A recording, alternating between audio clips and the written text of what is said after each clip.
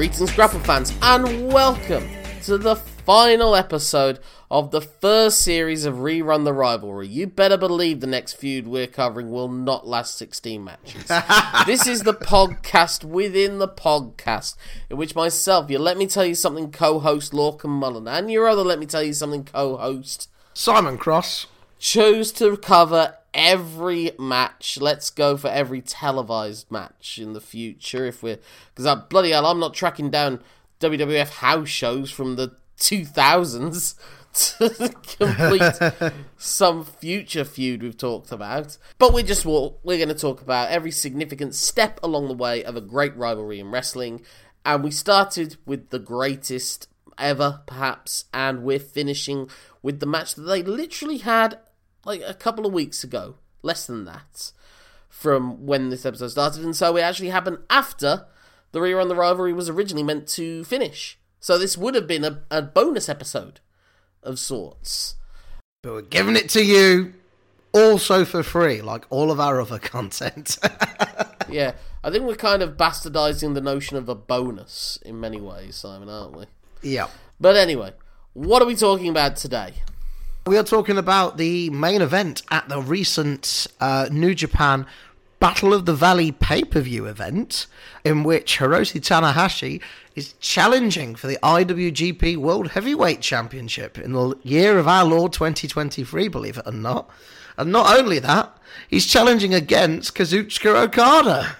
It's the first time that they've fought for this championship in particular, depending on how you look at the way the lineages work and what have you. And fine, so just get it off your chest now. Why do you hate the IWGP World Heavyweight? I mean, I'm pretty sure we discussed this in our championship belts episode. Yeah.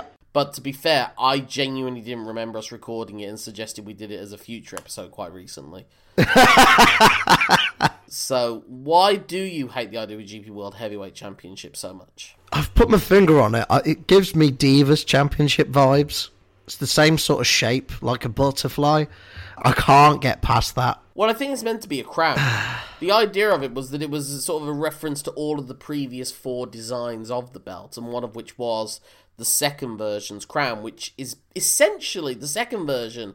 A variant of that is now what the IWGP Women's Championship is, that we see Okada doing that belt clacking thing that people have been doing since the Revival did it back in 2016 or whatever. Clink me. It's clink. It's not clacking, it's clinking.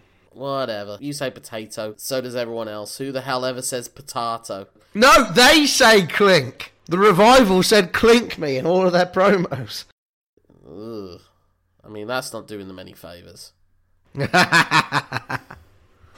Well, the less on that at the minute, the better. Clink me, no flips, just fists, top guys out. I mean, they know what they're doing. Oh, yes.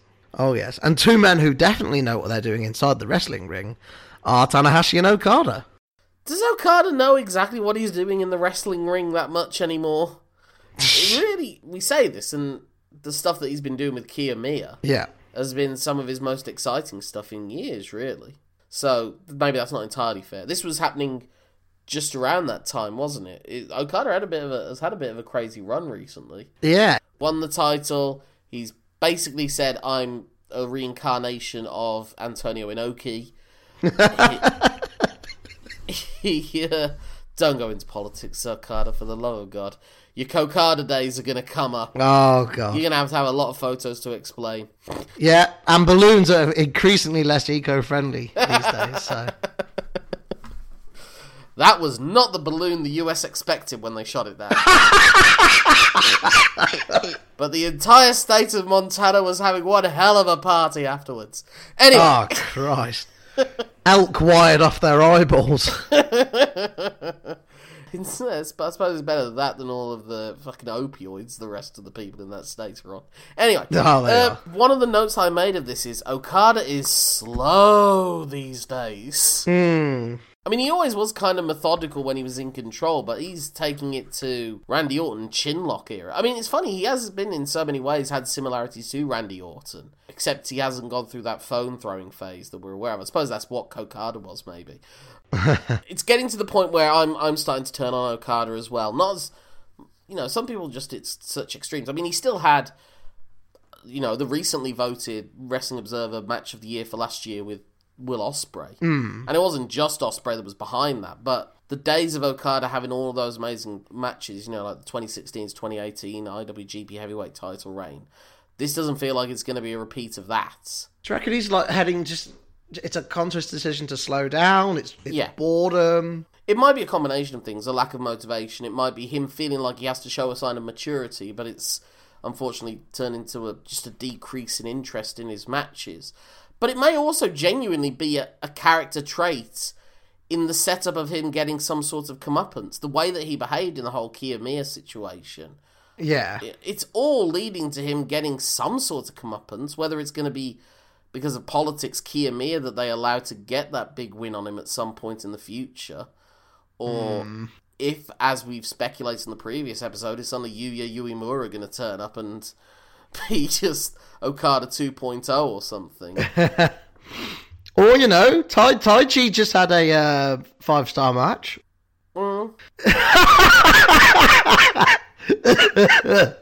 I mean, Meltzer gave the Takagi match 4.75 stars, so we could have been covering that instead of this first. Yeah.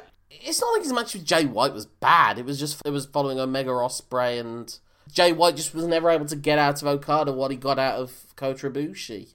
Yeah. In these situations. Yeah. And now he's ridden off into the sunset, so... Yeah.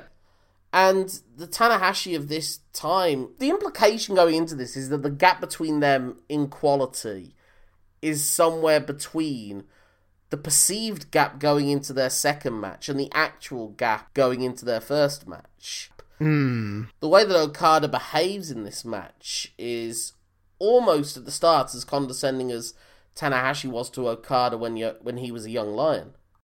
Yeah. And Okada does look very bemused when Tanahashi does hit the air guitar pose, partway through. He's like, you're not supposed to be confident enough to taunt in this match. Yeah. You know how we were saying that maybe this is the match that when it happens, it will be happening in non-Japanese markets for crowds that have come to have a reverence to both these guys, that just seeing them in the ring together will make them lose their shits.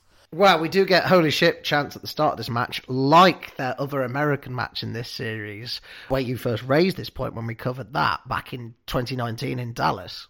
Well, I wanted to raise a point as well, because either this crowd is not mic'd as well, or the excitement isn't what it once was, because the crowd just didn't sound as up for this as the 1/3 full American Airlines arena was. It's weird, they're less well lit. Well, I think it's just basic production budget. It's obvious that G1 Climax had the New Japan production company, which I believe is TV Asai. It's not actually New Japan people that do that. Yeah. And this is clearly New Japan US people that are doing it. I mean, God's sake, they didn't even fly Red Shoes over. Oh. Yeah, it's when I see the referee and I'm like, oh. If that's not a visual sign that we're not at the apex of this rivalry, I don't know what is. When Red Shoes can't be asked. Well, this match is it. I'll say right now, the maximum I could rate this match is 3.5 stars. So this is the first time since Okada's return from the learning excursion that they've had a match that I could not in any way justify giving 4 stars. The last two, it was always like 4 stars was their ceiling, and maybe not even that high with the previous match. But this one, I feel like I'm being kind by giving it 3.5 stars. If the first American match in 2019 was, as we said, somewhere between a greatest hits set or a greatest hits medley at the Super Bowl, this is the equivalent of a stripped-down MTV Unplugged session. They're playing the hits, but they're not playing it with near as much passion and fervour as before. Yeah, maybe more like a corporate gig for Facebook or something like that. Corporate's probably a bit harsh because that suggests a heartlessness to it. The way I'd say with acoustic and stripped down is more because Tanahashi barely has any teeth left anymore, let alone any cartilage in his bones. So you can't have a go at him for half-arsing it. I mean, the fucker still does the high fly flow off the top rope. I was like, maybe this is the match where we don't... Nope, he's still gonna... Yeah, okay. He's still gonna do that, of course. Yeah. I don't know. It just felt off. The whole thing felt off compared to what we've expected for them. It wasn't filmed like it. It was in a venue. I mean, it was a smaller venue than the Young Lion Okada match. Yeah. And it felt more sparsely attended. I think the match that people were more... I mean, they'd sold it out without even putting this match on the card, so a lot of people were kind of baffled why they did it. Yeah. But maybe it was in the hopes of getting more pay-per-view buys. Quite possibly. But the match that people were most excited for going into this was the whole Mercedes Moné Kyrie match. Yeah, I was going to say, it might be because they weren't quite ready to headline a show with a women's match, and they would have had to have, really, in terms of, like, buzz. I think it's very hard to justify having an IWGP World Heavyweight Championship match not main event any New Japan card. Yeah, but they didn't book it first, did they? They built the greatest storyline in wrestling history, arguably, around the one time they did it before then. Yeah, true, but I don't know. Like maybe, like you're right. It's just to like give the American fans a treat by having this match. But when I talk about offness, not really a word, but we move. I talk not just about the production values, but some of the moves that Okada executes don't seem quite right. Like his DDT onto the ramp looked very clunky, personally. Well, his top rope elbow just misses.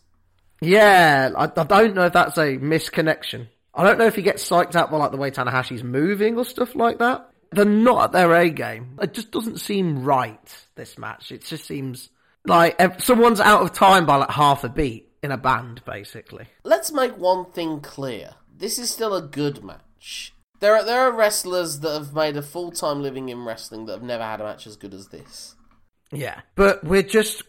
And especially because of how we've like recorded this by like basically watching them over an 8-week period, we've just been exposed to their best work quite recently. So yeah, I guess that's why we're judging this with a harsher lens than perhaps it should be judged. Yeah, and it's like, you know, everyone does slow from the knees up to their feet forearm exchanges towards the end of a match all the time. Yeah. The problem was they came from the amazingness of the early matches, like that these guys were having, and they made all of their forearm exchanges always mean something. This one felt like it was just... We have to have it. Yeah.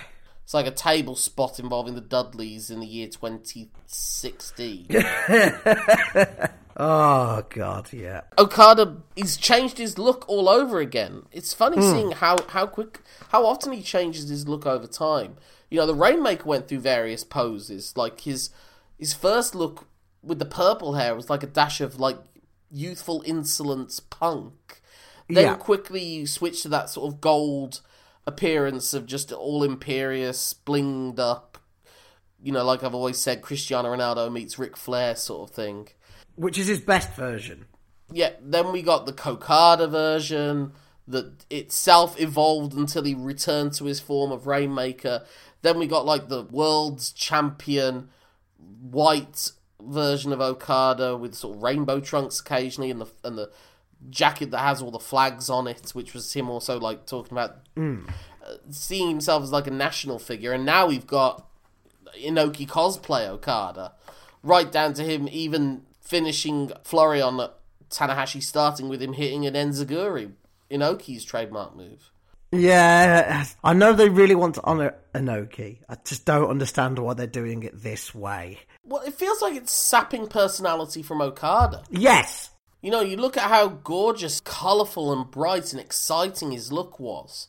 And now it's a very bare-bones, old-school Inoki robe, but the only reference to the Rainmaker being that there's Okada dollars cut over it.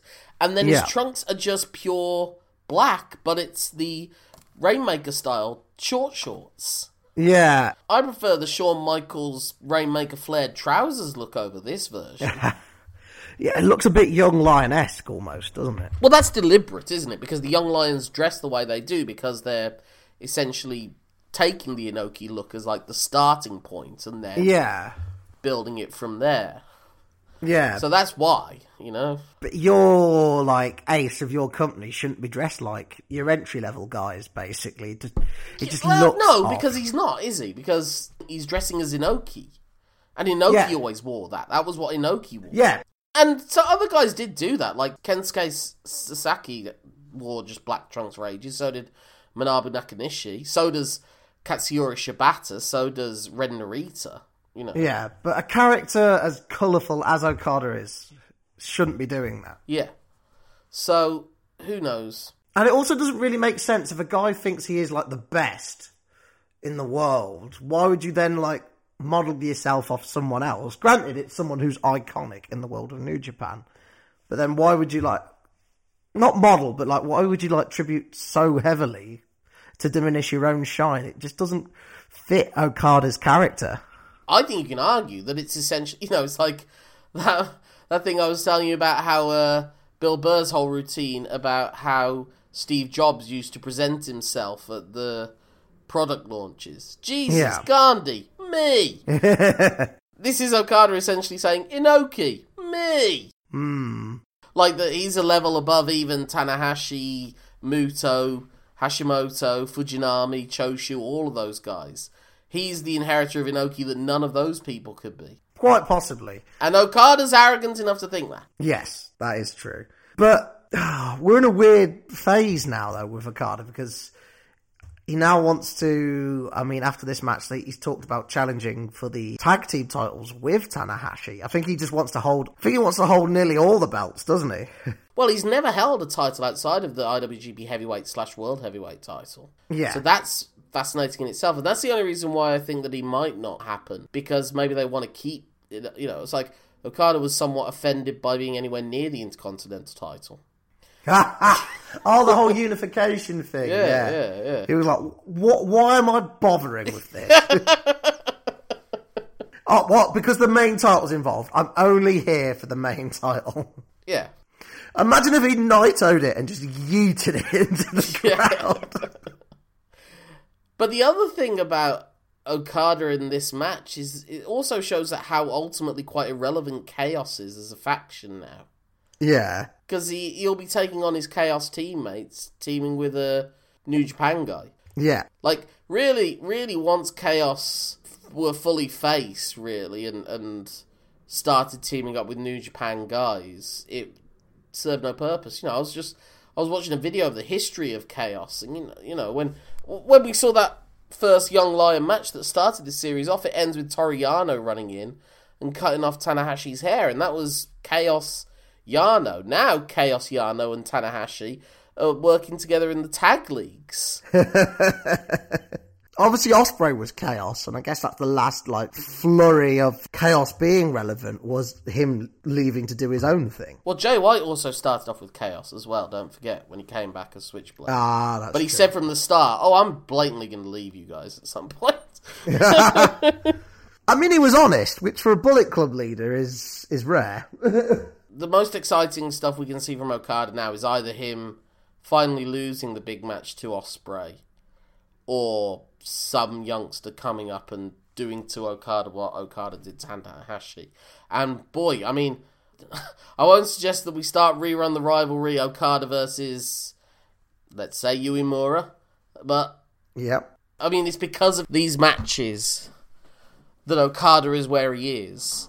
And boy, is it a legacy to follow, you know. The match is decent as this. A good 21-minute crowd-pleasing match. Feels like the equivalent of a wet fart in this series. Yeah, like I say, you do say it is all comparative.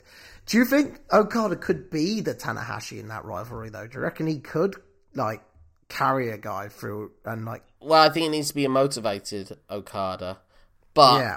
if Uemura does turn out to be as good an Okada as Okada was at 23, then we don't need to worry that much, because Okada can still clearly physically go, as proven by matches with Ospreay and Takagi.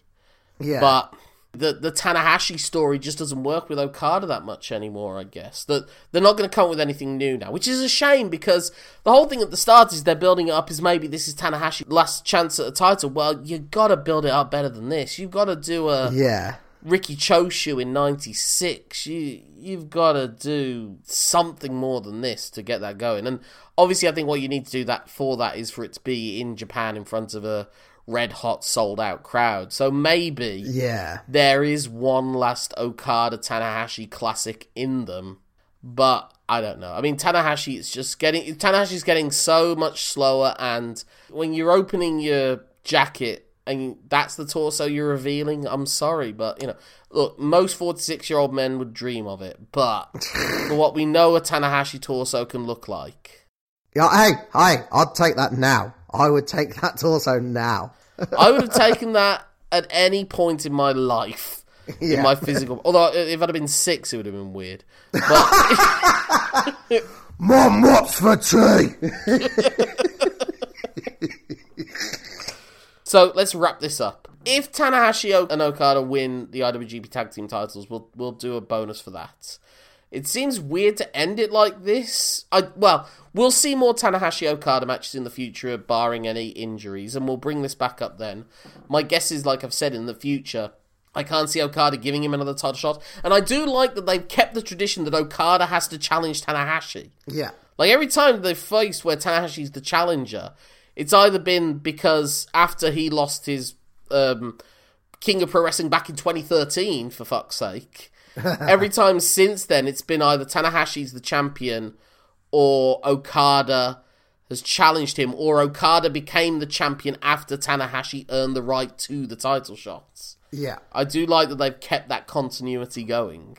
If someone said, I want to watch some New Japan, I've told recently I made like a playlist of 25 matches for a friend. I don't think he's watched any of them yet. And like 6 of the first 7 are Tanahashi Okada matches from the first few years of their rivalry. Yeah. I do think it's basically as good as New Japan Pro Wrestling gets, really, of those matches, especially the run from Dominion, where Tanahashi wins the title back for the first time. And I will actually include their 2018 trilogy. Whilst I do think it's a slight step down, it's still fantastic wrestling and a show of what you can do after the feud has peaked. Yeah. But if you take it from Okada winning the title in the Shocker to Okada winning Wrestle Kingdom 10, then some people would argue that is the greatest storyline in wrestling history. Certainly just from an in-ring perspective. Yeah. And it's helped by how simple the whole thing is. It's man, cocky young upstart, wins, loses and realises there has to be more to it than just raw ability, and not learning that lesson, basically. And also, the top guy having to be put out, fighting through to the end. Yeah. And as I said, in the first few matches, he is the protagonist of the story. And, you can watch it from a Tanahashi perspective and see it as a great, sad ending in many ways, but a rewarding one. Like, he isn't cheated out of it. He just ultimately, like all of us, has to succumb to time. Yeah, well, it'll get us all in the end, unfortunately. So you're going to say, speak for yourself. I was like, what do you know? Oh, no, I'm not, no. My days of being youthful and arrogant in that sense are over. That's it for now.